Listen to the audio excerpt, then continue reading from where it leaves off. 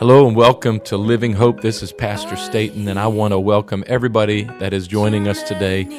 A shout out to our e-family, all of you that are joining us through the internet. I want to remind you every Sunday morning at 11 o'clock, you can join us live at tv.livinghopemd.com. I pray that today's message blesses you and that you enjoy the word as it is shared today. I'm too lost to be found, and I know it's in my mind. Living Hope. Amen. Praise the Lord, everybody. Good to see everybody this morning. We're going to begin Sunday school. If someone could step out in the foyer and tell all the folks that are mingling around the building, showing off their beautiful Easter outfits this morning.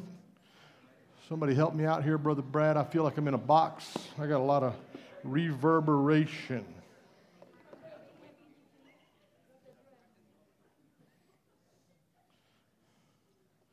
Amen. God is good, isn't He?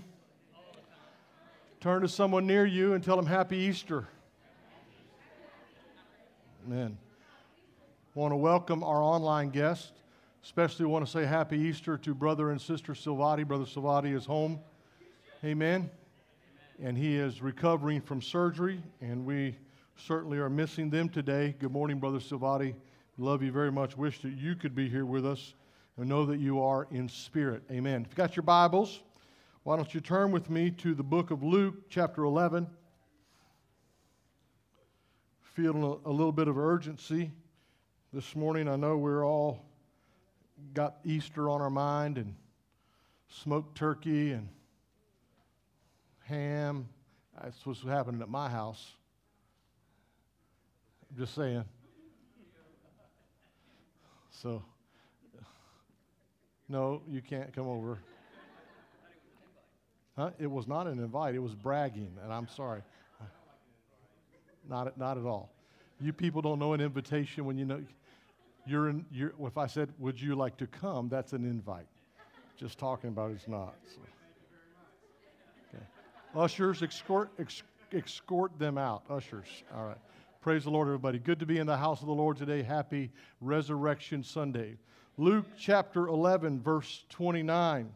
And when the people gathered thick together, he began to say, not your typical Easter topic, this is an evil generation. They seek a sign, and there shall no sign be given it, but the sign of Jonas the prophet. For as Jonas was a sign unto the Ninevites, so also the Son of Man be to this generation.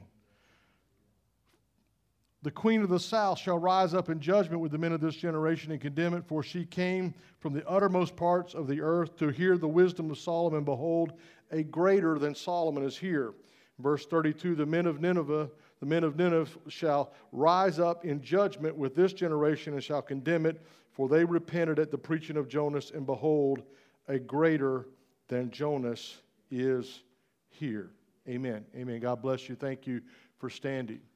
I want to say how happy I am to have my daughter Rachel, who's not in here at the moment, and my son-in-law John home visiting for Easter. Make it a great holiday celebration for us. Glad to have them here, and I know many of you know them and welcome them, and my granddaughters who are full of vibrant energy. Amen? And we're praying some of that vibrant energy into the Spirit when we began worship service this morning. Amen? That's what we need. I watch them and wonder how they could ever run out of energy, and then they just suddenly collapse. But that's how it works, right? I know many of you expected probably for me to continue in the Beatitudes series. Sister Jessie's nodding her head, and I will, I promise, but it is Easter, and I did feel led to go in a little bit different direction this morning for this Easter Sunday. So 3 times in the Gospels, Jesus speaks about Jonah. And in these 3 passages, there are 2 specifically distinct incidents. Both of them are happening in the midst of a public conflict between the Pharisees and Jesus Christ. And in each of these, the Pharisees are demanding that Jesus give them a sign. They wanted a sign to prove who he was, and they wanted a sign to prove that he had authority over them. But in both instances, Jesus, in only the way that he could do it, rebukes them. And anybody ever been rebuked? Right? Someone told you about yourself and you didn't like it? Well, listen, when Jesus rebukes you, okay, you probably get your feelings hurt when somebody tells you about yourself, and they're right or they're wrong, you get your feelings hurt. But when Jesus rebukes you, I'm sure that's probably a pretty big thing, right? But the problem that they had was that they were stubborn. Anybody fit that bill from time to time? And there are a few, there's half of you are honest, the other half, you're going to get it in a minute. And so if I asked this morning, if I polled the audience and said, what do you know about the sign of Jonah? You would say, well, Jonah is a type or a sign or a symbol of the resurrection of Jesus Christ. And this certainly is true, but there's a little more to that, and I want to kind of compare that. So we read from Luke chapter 11, but Matthew chapter 12 is the same passage written by a different author. And so they're very similar. They're parallel passages here. Jesus is the one who's making the comparison between himself and Jonah. Now, that's kind of an oddity maybe for some of us, but Luke kind of leaves out the part that Matthew adds in Matthew chapter 12, verse 40, and he says, just as Jonah was 3 days and 3 nights in the belly of the great fish, so will the Son of Man be 3 days and 3 nights in the heart of the earth. And I began to look just kind of from a high level at the setting and the conversation and what's going on here.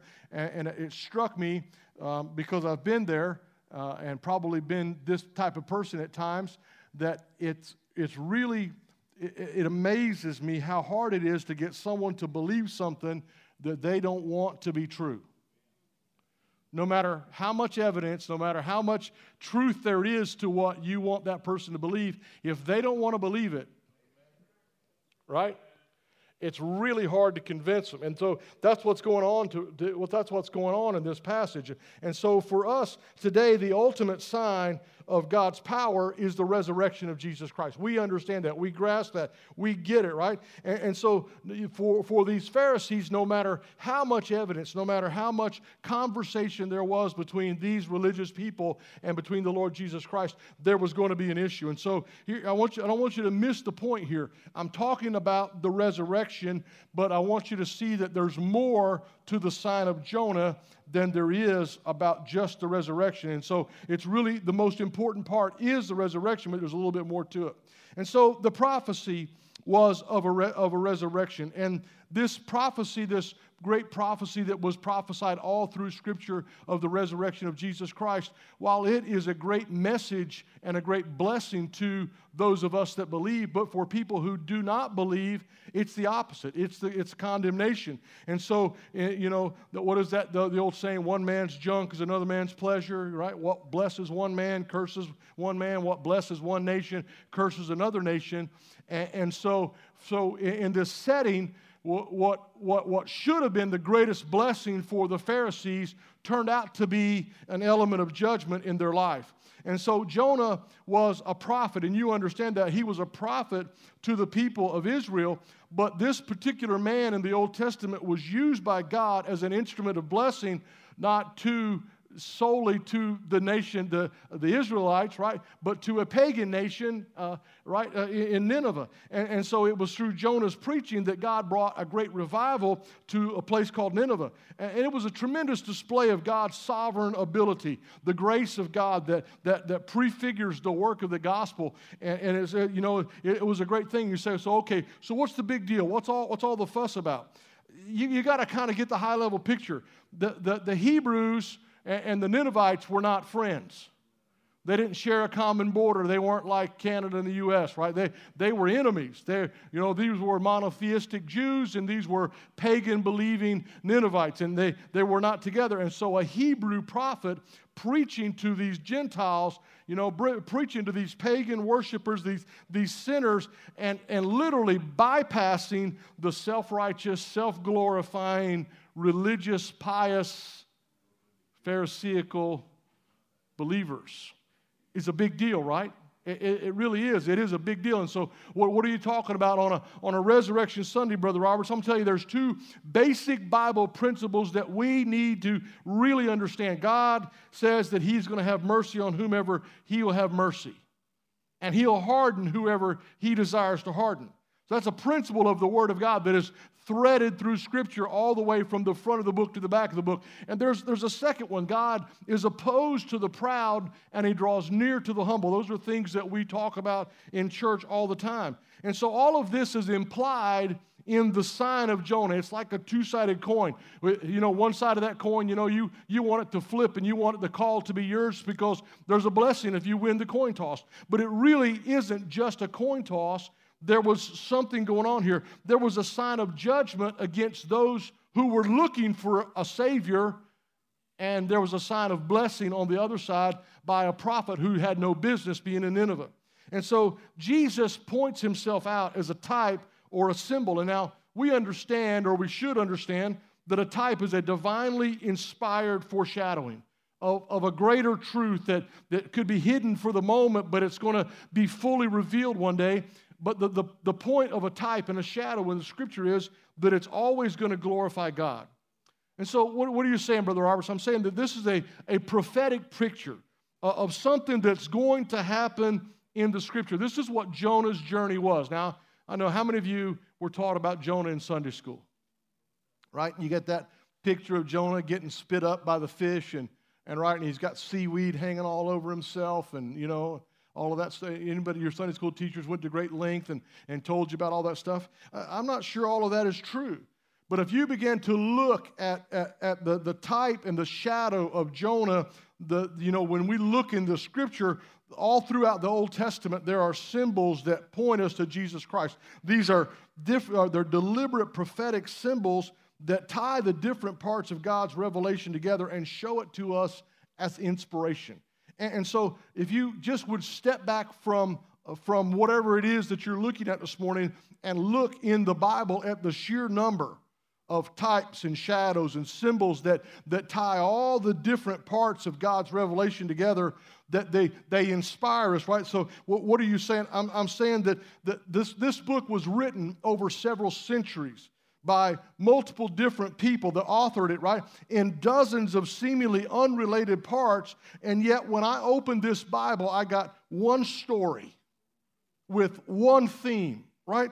It's clearly, if you have any information at all about the Word of God, you're going to see it clearly as a single inspirational work of one great mind. It is the mind of God. And so according to Jesus, Jonah was one of these types that was pointing to something that was so much greater, this Old Testament type. And we know we could kind of step back and say, well, Jonah, you know, he was the worst prophet there was. He had a bad attitude. He was rebellious, right? I mean, he really wasn't like, you know, you would not, okay, you know, you're going checking out, do churches, trying to find a church, and you meet Jonah, you know, and Jonah's not the preacher you want. You don't want to be in his congregation. I mean, right, Brother Jones years ago preached a message that he was the worst preacher in the world, right? And truly, right? And so, but the similarity, the symbolism here is that Jonah goes into the darkness, the death-like darkness of a great fish for 3 days and 3 nights. And he emerges miraculously alive, right? And so my point is this morning that there's a deeper meaning in the story of Jonah than just simply Jonah got swallowed by a whale and got spit up on the shoreline, right? And so we've got to understand that there's a similarity between the process of Jesus and the process of Jonah. Now, the people that Jesus is talking to, they understood that Jonah was unique among all the Old Testament prophets because for this one simple fact.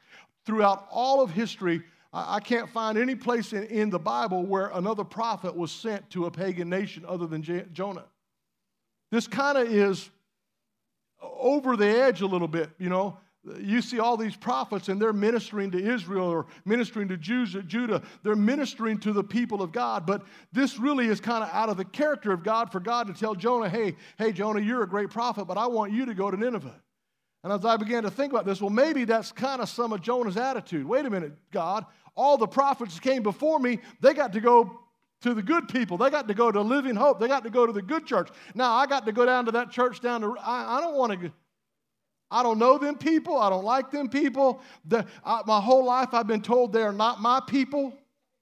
And now you want me to go and preach. And I know you, God. I know if I go down there and preach to those people, He didn't say that, did he? Those people. He did. If I go preach to those people, you're going to do a great work, and they're all going to repent, and they're going to be saved. And Jonah was looking, wait a minute, God, didn't you say when we come in the promised land, wipe them all out, kill them all? Don't let none of them survive, right? Commentators literally tell us that the Jewish leaders would look, there's only 4 chapters in the book of Jonah, and they would look at the 1st and 2nd chapter because that's the story of Jonah and the whale. But they made no reference to chapters 3 and 4 about the revival in Nineveh. None whatsoever. And so this fact maybe could have escaped these particular Pharisees, right? You know, because they're challenging Jesus. We want a sign. We need a sign. And his mention of Jonah to them, it would have been something very specific. And I'm sure that they felt the sting. But unless they were really void of all spirituality and completely missed the point, but just in case they did, in that parallel passage I told you about in Matthew chapter 12, verse 41, Jesus underscores it when he says, the men of Nineveh are going to rise in judgment with this generation and condemn it. Now, I don't know, and I've been in church for a minute now. If somebody came in and said, y'all don't know what you're talking about, you ain't even in the book, you're missing it completely, and those people that had no truth, didn't worship a true God, are going to rise in judgment against you. Brother Trey, that hair on the back of my neck would stand straight up. That anger would, come on, be honest. Well, you'd feel that sting too. It'd be like that proverbial slap right in the face, okay? It would be bad, right? And so here's what Jesus was saying to them. He wanted to make sure that they felt the specific impact because he's using Jonah to them as a point of condemnation. We got to kind of get this big picture a little bit. And so, you know, Jesus, they're saying, listen, you show us a sign. You show us why we should believe you over what we think we know to be true. And Jesus is saying, I'm not going to do that sign. I'm not your puppet on a string. I'm not going to dance your dance. I'm not going to sing your tune. I'm not going to do all those things. He said, listen, just look around you. All of the signs were already there because many of these same people had either seen or if they hadn't seen, at least certainly they had heard about Jesus healing all these people and casting out devils and feeding multitudes and even Jesus raising the dead. And now here they are and they're asking him for some bigger miracle. Well, you know, those are pretty good, but we want a cosmic sign. We want something astronomical in proportion. We want a sign from heaven, you know. We want something really miraculous. Why don't you do what Joel prophesied and let the sun be turned to darkness and the moon be turned to blood? That's what we're looking for, you know. And so they wanted proof on their own terms. But Jesus rejected their desire for proof. Why? Because they had overwhelming evidence right in front of their eyes. You know what? Jesus, if you just submit to our will, if you just produce the kind of evidence that I want in my life, then I'm going to, you know, there was not one thing sincere about their request. Because if you go through and look at the Bible, it's clear from this passage, more than any other place in the Gospels, the scribes and Pharisees already had made up their mind about Jesus Christ. I kind of have to pause there for a second because the truth is, the reality is, even though we're in the house of God this morning, in many ways we've already made up our mind about Jesus Christ. The Bible would go to great detail about this in Matthew chapter 12, verse 14. The Pharisees, the Bible says, went out and conspired against him how they might destroy him.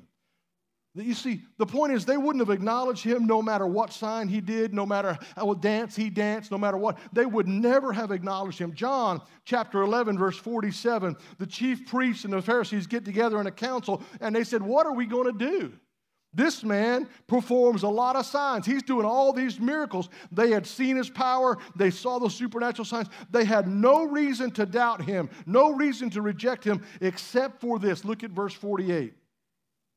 If we let him go on like this, everyone's going to believe in him. And here it is. The Romans are going to come and take away our place and our rulership or our nation. Jesus posed a threat to their way of life. And so their fear is political consequences. And so the truth is, they had a lot to lose. They had Jesus upset the balance what was going on, and so they rejected him, and their rejection was deliberate and final. And so their demand for a sign, Luke puts it in this way. He uses a verb tense that emphasizes that their demand for a sign was relentless. It was a frequent taunt. They hounded him all the time. They kept seeking a sign from heaven. If you go through the Gospels and read, every time they talk to Jesus, show us a sign, give us a sign, show us a sign, give us a sign. Finally, Jesus said, you ain't getting no sign except for the sign of Jonah. Right? Your mom ever told you that? I'm not giving you no juice. I told you you're not drinking before you go to bed, and don't you ask me again. I'm not. Right? And you could just see Jesus is mad. Don't ask me again. I'm tired of telling you. You're not getting no more signs. From our perspective, 2,000 years later, what is wrong with these people? Can't you see that this is Jesus? And Jesus flatly refuses. Come on, some of you parents are giggling. Like you can see Brother Robert saying, right? Unless you're a grandbaby. Okay, sweet. Just the facts, ma'am, just the facts. Rachel, no, you can't have it still. But the babies, maybe, okay? But here's what Jesus said. Jesus said this in Matthew chapter 12, verse 39. An evil and an adulterous generation seeks a sign, but no sign will be given it except the sign of Jonah. In other words, you know what? You're going to have a sign, but it's not a sign on your terms. It's a sign on my terms, and you need to understand that.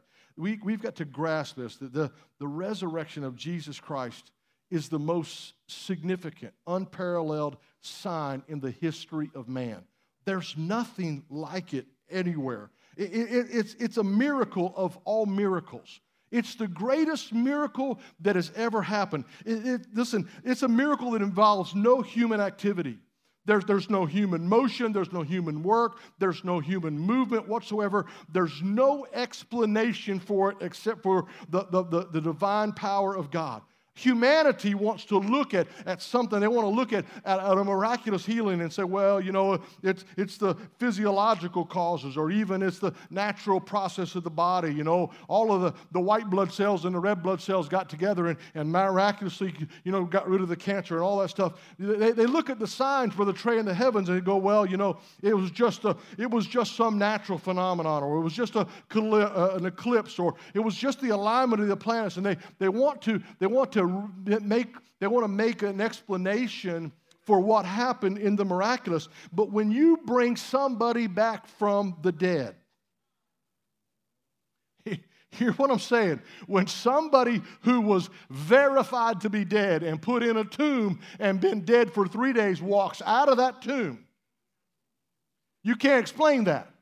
You can't rationalize that. You can't get all your scientific eggs to line up in the basket. They're not going to work for you. And so Jesus said, listen, I'm telling you, there's a type here. Jonah was in the belly of the whale for 3 days, and you can't explain that. And I'm going to be in the belly of the earth for 3 days, and I'm going to walk out of there, and you won't be able to explain that. But you want a sign. You want all of this. Anything else that he could have done would have been anticlimactic. It would have been disappointing. Because over and over in the Scripture, these people should have known exactly what was going on. And so this morning, Luke highlights 3 aspects of the sign that I think are not more important, but they're just as important as the resurrection.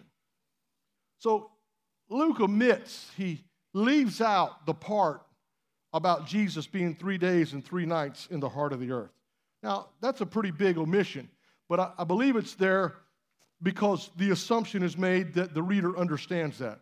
Matthew explains the sign of Jonah as the reference to the resurrection that we've been talking about, but Luke goes this little step further, and he draws a parallel between the ministry of Jonah and the ministry of Jesus. Look at verse 30 of Luke in our passage here. He says, "For as Jonah became a sign to the people of Nineveh, so will the Son of Man be to this generation." You see, Jonah's sign to the Ninevites was his ministry. What are you talking about, Brother Roberts? I'm talking about this. Jonah had a message. Jonah went to Nineveh not just because he was a church or just because he was a Hebrew or just because he was a man of God, but Jonah went to Nineveh with a message. What are you talking about? Well, he went down and preached repentance. Well, okay, where's the parallel? Well, what was the message of Jesus? In Matthew chapter 4, verse 17 tells us from that time, Jesus began to preach and say, pretty similar message to Jonah, repent for the kingdom of heaven is at hand, right? And so imagine what it must have been like for a Jewish prophet to travel to a pagan nation and begin to preach to repentance to people who had never heard the word of God. They didn't know that there was only one God. There's nothing that lets us know that he preached a monotheism message or a one God message or a Jesus baptism message. He preached repentance to people who didn't know anything. And the Bible says that they repented in sackcloth and ash. They put the dogs and the cats and the Easter bunnies and the hamster and the goldfish in sackcloth and ash. And everybody in the whole nation repented.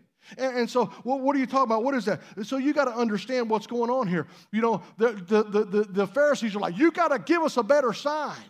You got to give us a greater sign. Jesus, in the book of Matthew, chapter 16, the story of Lazarus and the rich man. Lazarus was a rich man, and he died, and he went to the bad place. And Lazarus, he was a poor guy who never had anything, and he went to Abraham's bosom. He's almost in heaven. He's getting ready to go in. And that rich man, in his audacity, he looks up and he can see Abraham and all the people that are going to heaven, and he's in torment in hell, and he can see all this stuff. And he said, Father Abraham, would you send that poor beggar Lazarus back down here and let him dip his finger in water and just set it on the tip of my tongue? And Abraham said, that ain't going to happen, buddy. You made your choice. You didn't believe when you had an opportunity to believe, and you sought after all the things of this world, and now you've been rejected. And he said, that can't happen. He can't get across here. You know, I think that's very audacious of the rich man to think that the poor man would come down and bring him water just because he was in hell, that he earned. Oh, that's mean, Brother Roberts. I know he's not there by accident, right? Okay? But Abraham, so the rich man changed his tactic. He says, wait, Abraham, hold on. If you can't do nothing for me, the torment is so bad here. If you can't do nothing for me, then why don't you send somebody back to my brothers and my mother and my father and my sisters and let them know about this bad place? And here's Abraham's response. In Matthew chapter 16, verse 31, Abraham said, if they won't listen to Moses, if they won't listen to the prophets, if they won't be persuaded, even then if somebody rises from the dead, you got to understand with me what's going on here. We're not going to get some greater sign than the Word of God. He's given us a message. We've got the message is the greatest sign you're ever going to receive. I know the resurrection. I believe the resurrection. But the resurrection, well, it might get you out on an Easter Sunday, but that Word of God, that message of repentance is still a good old message from the book. And it still works whether you've been in the church for 10 days or 10 years or 30 minutes or 30 years. It's still the message that's going to be a sign. Those people had no idea who Jesus Christ was. The Ninevites had no idea what the Bible was or a prophet was. But here comes old Jonah, the worst preacher ever lived, walks down there and says, repent. God sent me to tell you to repent. And they changed their whole culture. They changed their whole world. But here these stubborn, stiff-necked, rebellious Pharisees, they're looking at miracle after miracle and wonder after wonder. And they're like, give us a sign. Are you touched? Is there something wrong with you? Did you not just see that dead man get up off of that thing and walk away? Did you not just see that? Did you not hear? What is wrong with you, right? Listen, you got to understand, in a few moments when Pastor Staten steps to this pulpit and begins to preach the gospel on an Easter Sunday morning, it's going to be a sign to this generation. Well, we need God to do the miraculous. No. We need a man of God to stand with a message. Listen, somebody hear what I'm saying to you this morning. That's the sign of Jonah. Jonah had a message. I don't want you to misunderstand what I'm saying. We're going to have great church today, but great church is not based upon some miracle that happens. Yes, I believe in miracles, and yes, I want a miracle to happen, but when the man of God begins to open the Word and begins to preach a message of repentance, it's a sign. It's a sign from heaven. So we're waiting on God to do something great. God is doing something great every time your pastor opens the book and begins.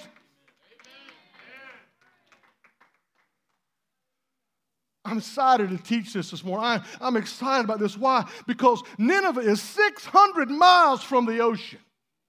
What? That's stupid, right? Jonah was spit out of a fish and had to travel 600 miles to Nineveh. It's not likely that one single person from Nineveh ever saw that great fish regurgitate the prophet. There's no hint in the book of Jonah that the Ninevites even knew that he was in the belly of the whale. There's nothing there. We can make that assumption, but Jonah simply showed up one day in Nineveh and began to preach repentance. And it was a sign to the Ninevites. Luke underscores this in verse 32. He said the men of Nineveh are going to rise up in judgment against this generation and condemn it because they repented at the preaching of Jonas. And we got something greater than Jonah. It's amazing, isn't it? Oh, Jesus says, you're not going to get some heavenly sign. You're going to get a simple message. You're going to get something straight from God, right? Jonah, you know, what are you talking about? He was the most unmotivated, messed up, rebellious prophet to ever put his feet in shoe leather. He was not. He wasn't the best. He wasn't the first choice. If you were picking prophets, you would send Jonah last. Jonah, God said, go to Nineveh. Jonah went the other way. You got to understand this. The Ninevites had no miracles. There was no display of the power of God. There were no signs. There were no wonders. There was nothing to stun them out of their unbelief. But they simply repented at a message. And those Pharisees, they'd seen miracle after miracle after miracle, and people in Nineveh, they saw nothing. In the history of the world, there's never been any other group of miracles like the miracles that Jesus did. And not one person comes to Jesus, right? Everybody that came to Jesus for healing got healed. And the Pharisees were like, yeah, okay, good for you.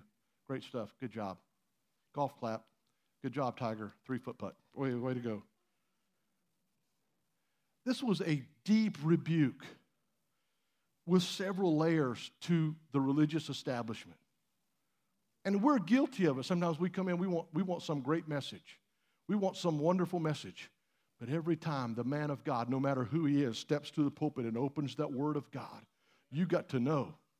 Listen, I'm telling you, I shared with you all throughout this Bible. You show me something that doesn't work together. You show me something. Listen, the history, the prophecy, it just lines up. It just goes. It just flows together. And when a man of God opens this word and begins to preach to you, it's greater than somebody walking out of a grave. It's greater than the lame getting up or the blind. Oh, I would love to see those things. And they're needful, they're necessary, and they're a part of God's plan. But you got to understand when somebody raises up this good book and preaches truth out of it, it is a miraculous event. Oh, give us a sign. I know, Pastor, I don't want to put too much pressure on you today, but it is Easter. I sure hope you can bring a good word today. I just hope, Pastor, you can get it done, you know. Listen, there's no excuse for that unbelief, and that's what that is. That's a spirit of unbelief. The Ninevites, they didn't even have a sign. Paul wrote it like this in 1 Corinthians chapter 1, verses 22 and 23. He said, the Jews require a sign, and the Greeks are seeking after wisdom, but we preach Christ crucified. Unto the Jews a stumbling block, and unto the Greeks foolishness.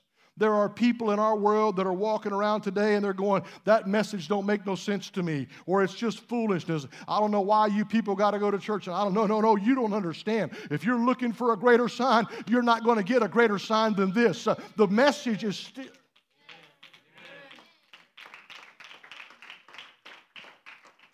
Well, that preacher's hard to follow. He's too loud, and I don't like this and this and this and that. You can just dislike what you want to. You got to understand how important this is. Jesus said there's going to be a nation that's going to rise up in judgment because they all repented at the preaching of the worst prophet who ever stepped in shoe leather. And you got a great preacher. You got the Word of God that's going to open up before you. They didn't have a Bible in Jonah's day. Jonah didn't walk up and say, let's turn to the second book of Timothy. And Paul hadn't wrote anything. And Jesus hadn't said nothing.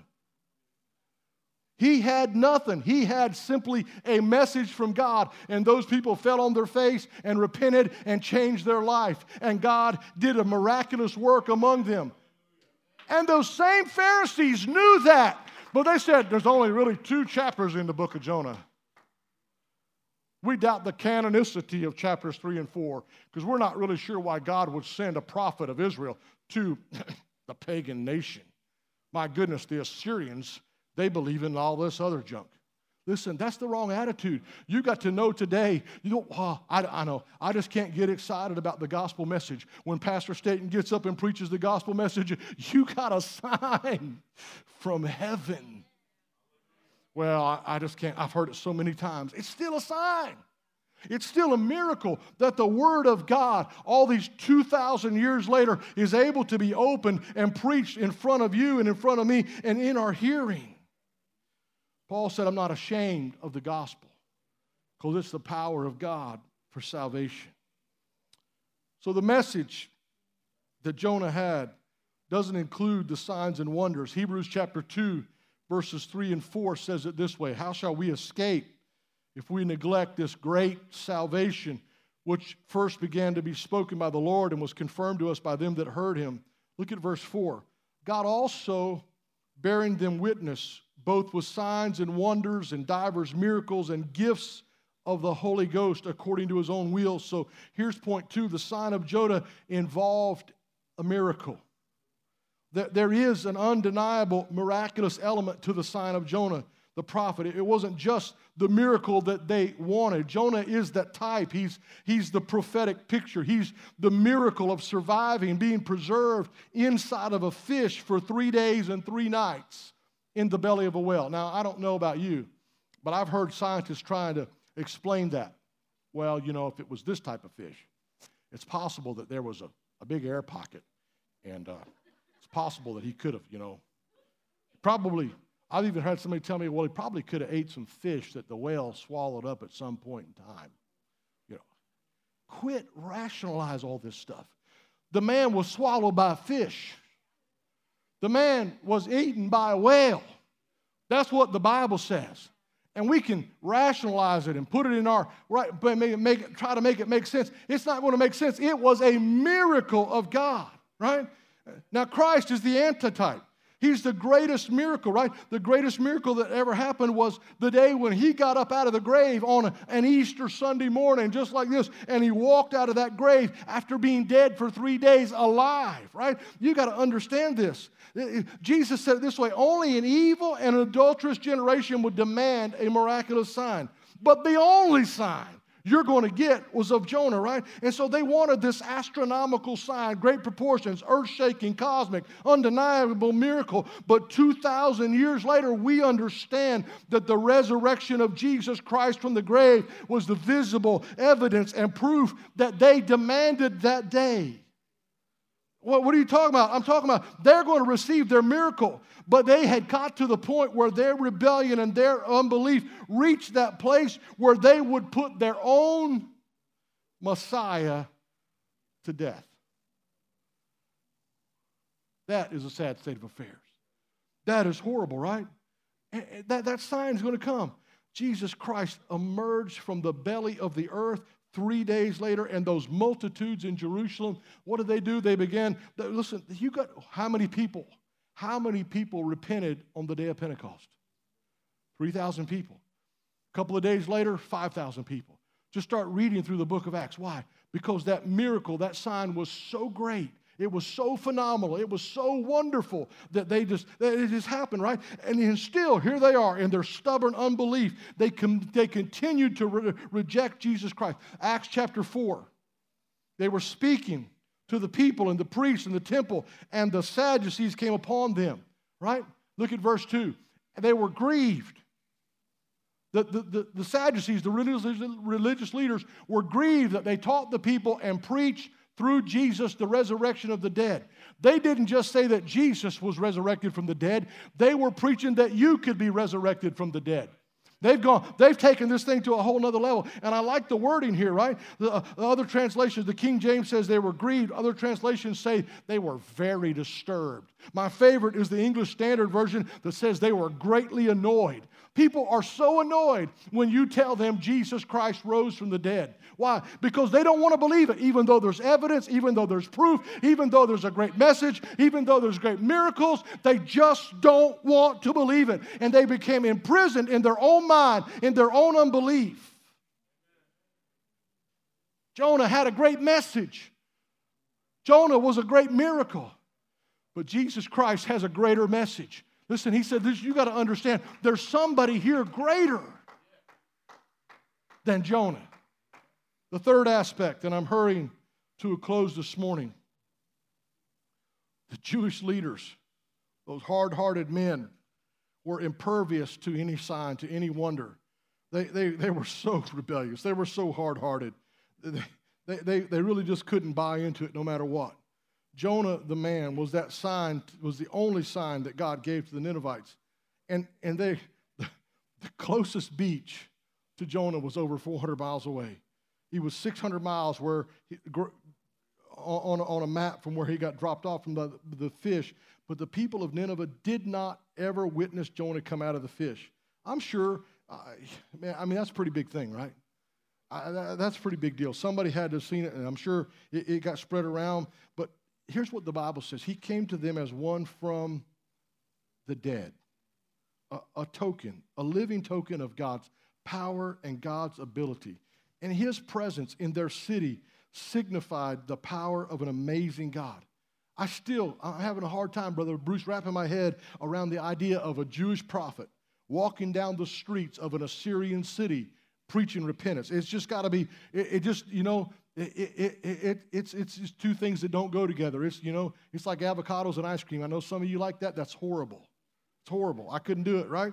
And so Jonah's presence in Nineveh signifies a remarkable superhuman boldness. And so his ministry was a display of the power of God. But notice verse 30 of our text.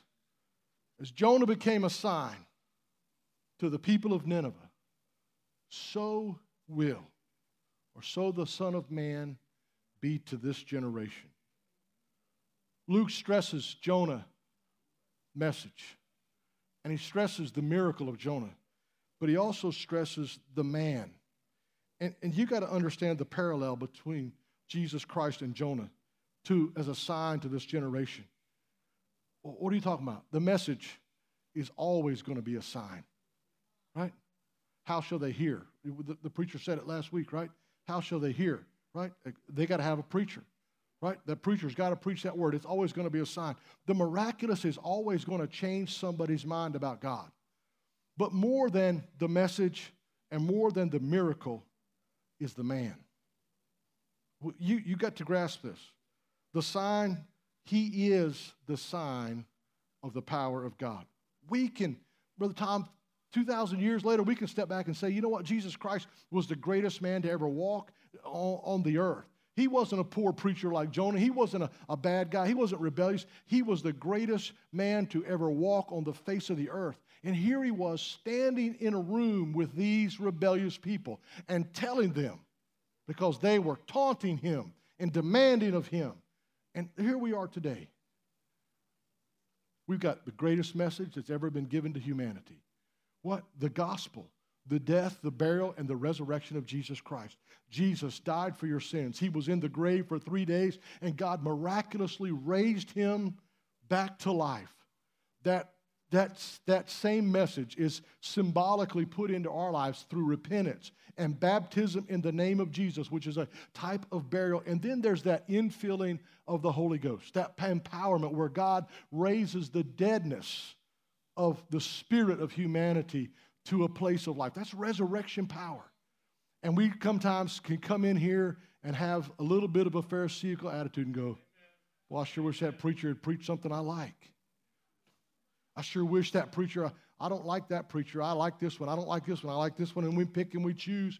And we're being just like they were to Jonah. Well, I like the first 2 chapters of Jonah, but those last 2, I'm not into Ninevites. We ain't doing no pagans in here. We don't do that. That's not. Show us a sign. What does it take to have good church? It takes a message, right?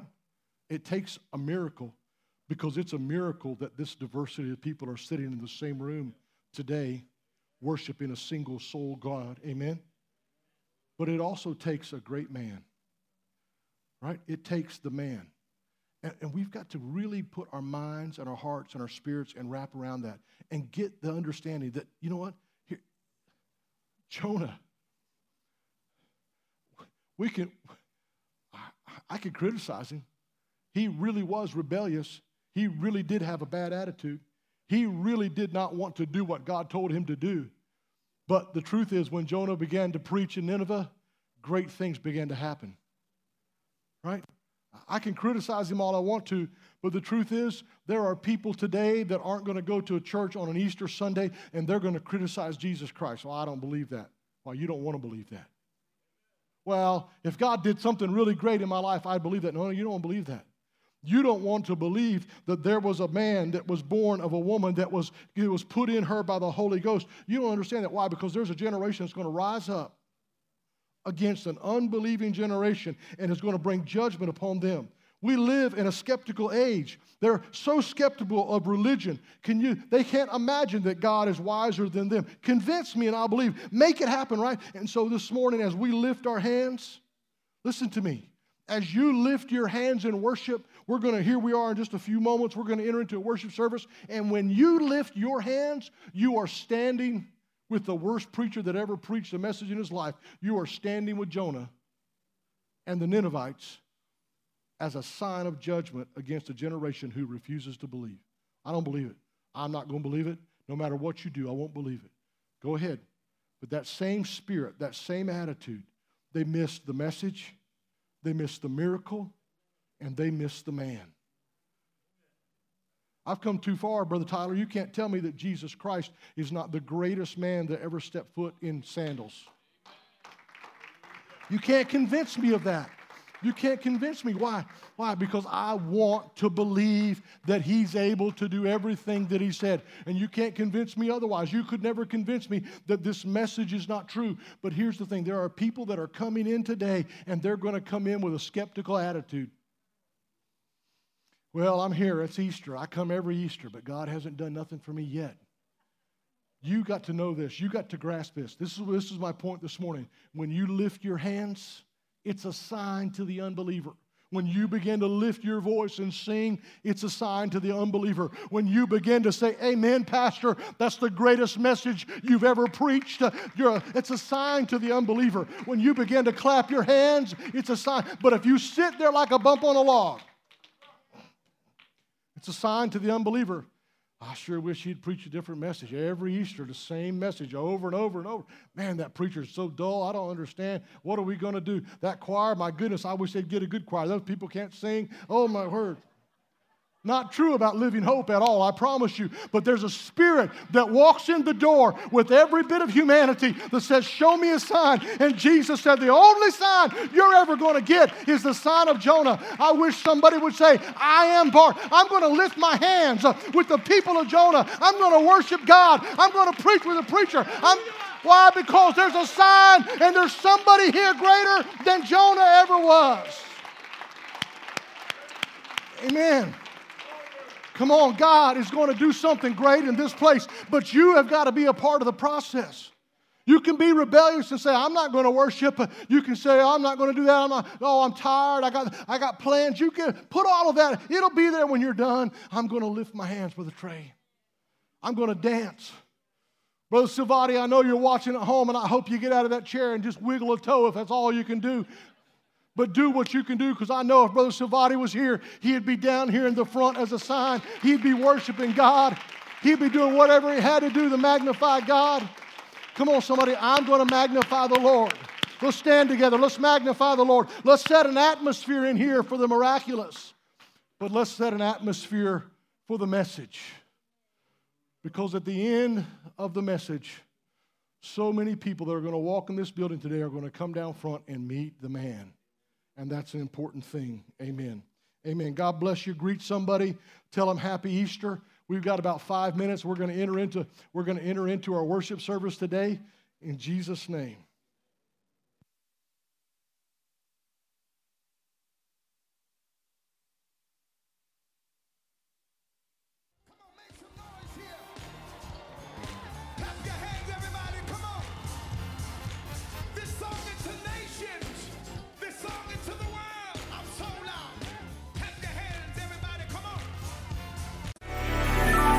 Sometimes it is easy to start on your destination without knowing the exact path that it takes to get there.